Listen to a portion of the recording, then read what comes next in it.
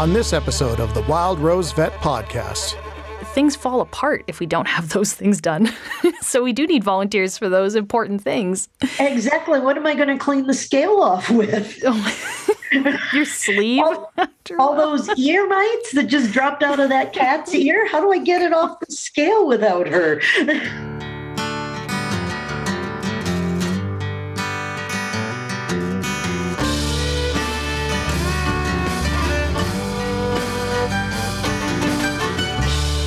This is the Wild Rose Vet Podcast with Dr. Savannah Howes-Smith. Today I'm chatting with Nurse Connie I want to talk about today the concept of volunteering in a veterinary context. And the reason that I think you're a great candidate to talk about this with me is that you also volunteer way too much, as do I. And sometimes I actually get some blowback from people around me saying they'll ask me, why do you volunteer so much? Like, what is going on? And have you had that experience at all, Connie, where people have questioned your sanity over your volunteer endeavors? Oh, absolutely. But more often they want to come with us, right? It's true. As soon as you show them how cool it is, like you can get people hooked in pretty easily. Oh, my goodness. I mean, years ago, I brought my kid to the Humane Society and we volunteered walking dogs because our dogs were always my dogs and never his dogs. So it gave him a chance to have his own dog for, the 20 minutes that we were walking. Poor Scott. I know, this poor child, but he wanted to. But the most incredible experience I ever had was when I first there were two of them. They happened on my first year of becoming a tech. Mm-hmm. One, I went to the Galapagos for a spay and neuter program. Ooh. Imagine intubating a cat for a spay while a giant tortoise walks by outside. That sounds bizarre. I'm not going to lie. I mean, first of all, lucky the cat didn't get the tube out the ear. But a little bit distracted. A little distracted, but it's the greatest way to learn new things, see new things, and also give to your community. Well, give to some community, right? That was really cool. Yeah. Then I got to go to Africa, in Rwanda to help develop some educational programs for subsistence farmers. I know nothing about ours, but I went there with my tablet and we did have the educational programs, which were really important because everybody has a cow. Or two goats. Mm-hmm. They were all given after the war, and a lot of people didn't know what to do with them. Mm-hmm. So I was trying to teach on that. But the biggest video that everyone wanted to see was lancing an abscess in a cow. Of course, classic. And it was so much fun. Here we are with, the parts of the cow's stomach and everything else and trying to be all academic and everything else. And they're like, wow, this is cool. I'm not going to lie. Anytime a cow abscess comes into the clinic or a cat abscess, you can guarantee there's a crowd. There's a crowd. There's always a crowd. Volunteering is a hoot, right? And I guess there's no cost to volunteering other than an emotional cost. What do you think? Why do you volunteer? And that's something, the answer changes all the time. And I always find it hard to summarize it because it's so many things all at once as to why I really enjoy volunteering. And it's so many things. I enjoy the people that I meet. And so I always joke that the most interesting thing about me is all the people that I know. And so meeting really interesting people doing fantastic things in the world is a huge part of why I like to volunteer and continue to volunteer. I like using skills that I've taken the time to develop and improve upon and then applying them basically in a way that's very useful to people. Because, there's a lot of skills we develop that we just do it for ourselves or, it's part of work. But if I can take these very niche, very specialized skills that I have that not just anybody can offer, and I can give that freely to help somebody out, it's a fantastic feeling that's kind of hard to describe. It's like a mixture of pride, but also humility and a sense of service.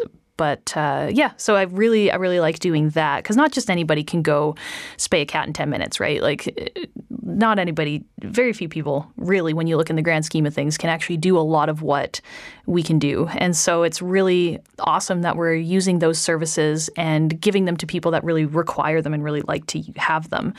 I like to see the bigger impact we can have on the fabric of a community as well. So doing things, because the major organizations I work with really focus on keeping animals in the home, like in their house where they belong with their family, rather than other types of organizations where maybe that's not the main goal for whatever reason.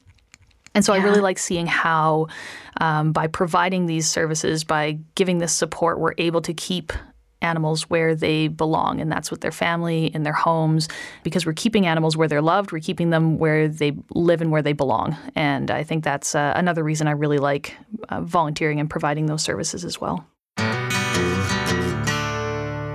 We went to this place where they're teaching sustainable farming and things that we can bring back to Canada. So how you can take urine from large animals and essentially brew it. I can smell it from here. I know. Well, you sort of let it ferment for a while, and then you spray it on the strawberries or whatever plant you have, and it's a perfect anti-parasite procedure, and it's totally environmentally clean and correct and everything else. So instead of in the strawberry plants, what is that? You infuse the ground with bromide, which is probably not a very nice thing to be infusing the ground with, because it gets into the water table. You spray this fermented cow pee on the strawberries, and so appetizing. But there were no bugs, there were no weeds, and there were very happy, huge strawberries.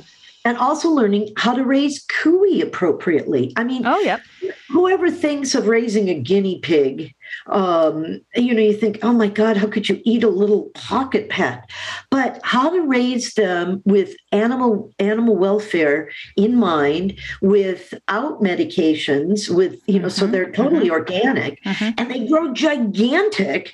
And then how to call them. What is it when in the abattoir? I guess it depends on how graphic you want to get. How you kill them. So that processing is probably the most sterilized word. Processing. Yeah, but it's how you kill them humanely. It's like, wow, I didn't know you could do anything like this. And then coming back and talking to the agricultural department at the U of A afterwards, they're like, well, that's pretty cool. Yeah, the exchange of ideas with volunteering, I think, is fantastic. And I mean, volunteering in the way that I have it influences my daily practice significantly. I feel that I'm a much better professional, a much better veterinarian for my volunteer experiences than I would have been otherwise. Because of that range of ideas you're exposed to, and creative thinking and new ways of looking at things and approaching things, and learning how to apply spectrum of care in different situations. And I can take all of that back to my regular profession and improve it accordingly. Yes. So absolutely. And into your personal life, and become a more respectful person. Oh, absolutely. I mean, 100%, especially when working with Alberta Helping Animals Society, and we're dealing with people in a different socioeconomic class. Very, very helpful. And it kind of grounds you. It reminds you that, not everybody is as well off in the world as others. And so it's really, it's humbling to see them doing the best that they can in the situation they have, and seeing how much they care for animals and care for another critter when they themselves probably could be in need of some caring.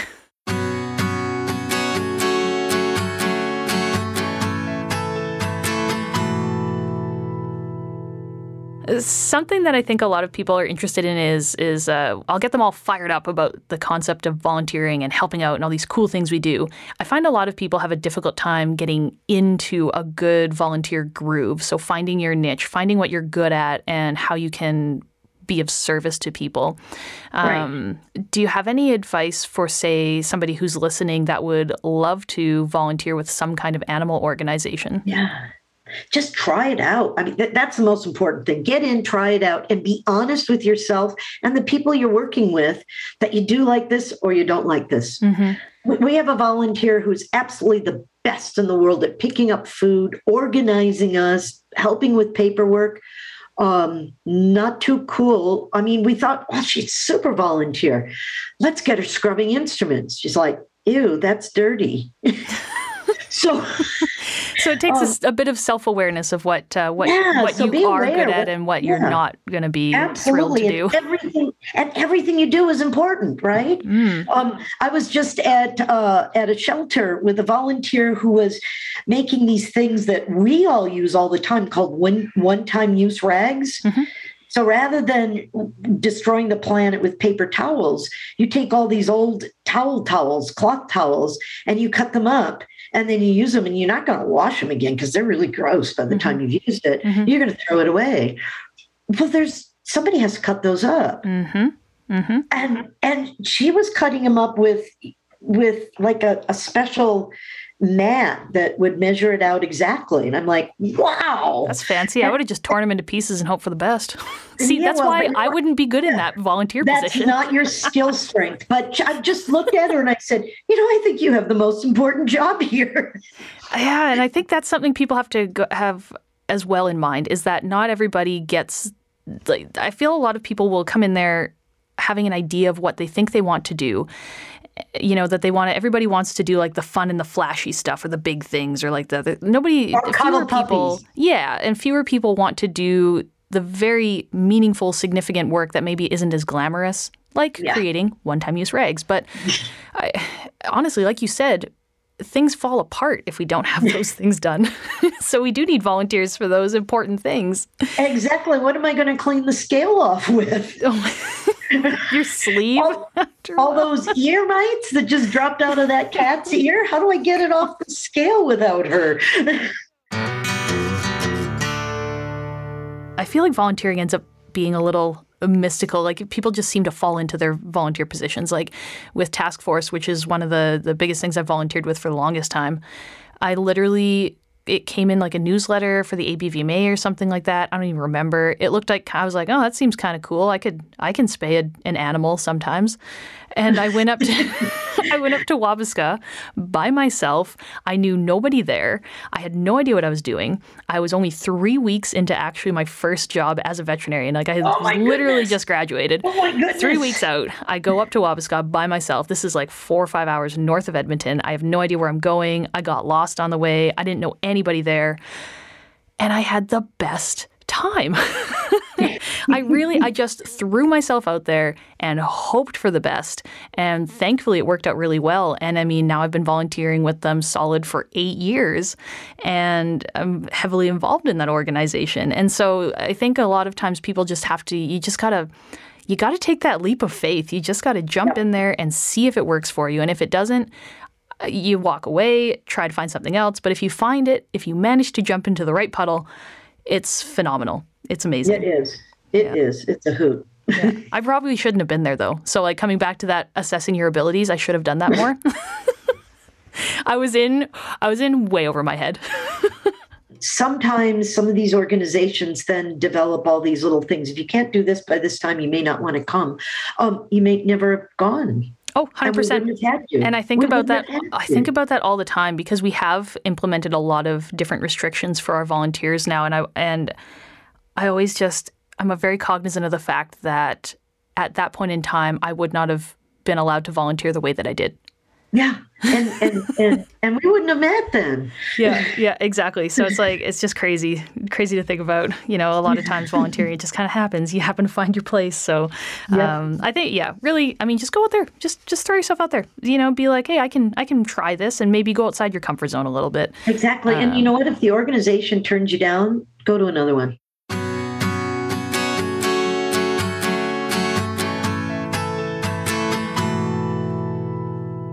If anybody is thinking of doing something, instead of going and just sitting on a beach, go do voluntourism. Yeah, voluntourism is polarizing as well. That can be a controversial topic, and I think it's one of those things where it can be done. I've seen it done well, and I've seen it done horribly. Yeah, yeah. Well, we went and we were for our 50th birthday. We went and were free research assistants on a biodiversity study the heck was it? It was in Peru. It was really cool. We were 6 hours boat ride away from anything resembling civilization, and we were counting mammals and other organisms that were recovering from illegal hunting and forestry, and we could still hear the guns. Wow. And it was really cool. It was terrifying, but it was really cool to learn. And my husband and I each had our own task, and we liked our own tasks. He sat and measured the weather when parrots and other birds would come to this one particular feeding station. And I would go on transit hikes and way outside my comfort zone because I'm terrified of pigs, and count peccaries. Okay. Which are scary ass wild boars that really smell bad. There's no bias there. and try and yeah, they are. Well, they say don't hide behind a tree, get up a tree as fast as you can. Oh my goodness. And then these little skinny pole trees. It's like, how do I go up this pole to get away from a peccary if it starts coming at me? Oh my God, Connie. Well, those things are fun. That's a lot more fun than sitting in a beach. As you're describing this, I've got this thought forming in my head, and this is probably something that I would love to chat about over a couple glasses of wine someday. And it's the concept of how can something that's at its core supposed to be entirely selfless, because you're giving your time, your energy, your hard-earned skills away for free, how can such a thing result in so much personal gain and satisfaction? And I wonder if that's part of the reason why voluntourism sometimes goes off the rails, is that there's an imbalance between what are you actually providing versus how much benefit are you reaping, and how are you actually getting that benefit? That's a really good point. I bet that's how it does go wrong, right? Yeah, is that you're no longer focusing where your primary focus is your primary focus to go there and have a fun vacation, and you just happen to do something on top of it? Or is your primary focus you are there to provide a service and you happen to have a good time while you're doing it? And you have a good time. But also, I mean, like looking at the peccaries, which still my hands are sweating right now. It's also going way outside your comfort zone. And if you're too far outside your comfort zone, you don't feel safe. You also can't be effective at that point either, You're not effective, and you're just terrified, and then somebody has to take care of you. And then, now you've added to the workload instead of alleviating it. And honestly, bringing it close to home, that's one of the reasons we've changed a little bit of the qualifications for volunteer veterinarians at Task Force, honestly. Yeah. So I just think that's an interesting idea. And I actually don't think it's wrong to derive benefit from volunteering. No. I think that's one of the reasons that people keep going back to volunteering, and I think it should be supported that you should enjoy it. You should get some benefit from it. It's just I think we just have to be cognizant of what kind of benefits are you getting, and what are you contributing in return for that. Because some of the ones I've seen go off the rails with voluntourism, it's been misguided, where the primary goal was to go have fun on the beach, and then we also happen to maybe build a house or two while we're there. Something else potential volunteers should be cognizant of too is that if you find an organization that looks pretty cool, you want to volunteer for them, I think people should be free to ask questions and feel like they can be honest about what they can do and what's expected of them. Because a lot of organizations are happy just to have a warm body, but then expect them to do something without training or without knowing what they're doing, and you end up with a bad experience for everybody. So a large part of that does fall back on the organization itself. Yeah. Oh, this was a really responsible organization, and I sort of thought I was going to be the next Jimmy Carter, but no, not my skill set. Hey, you know what though? You tried. You put yourself out there. And I know what I can't crack do. At it. Well, have a good rest of your day, Connie. Thanks again. See you guys. All right. See you. Bye. Thank you for listening to the Wild Rose Vet Podcast. If you like the show, please leave us a 5-star rating and a review. And while you're at it, why not tell your friends about us? Subscribe to us on Spotify, Apple Podcast, or wherever you're listening to us right now. Check out the show notes to see where you can find us on social media and for more information on the Dr. Savannah Wild Rose Vet television series. The Wild Rose Vet Podcast is hosted by Dr. Savannah House Smith. Produced by Trent Wilkie, Shirley McLean, Dylan Wirtz, Tanya Koenig-Gauthier, and Valerie Oud-Marchand. Recorded by Ian Armstrong at Wolf Willow Studios, with original music by Wayne LaValle.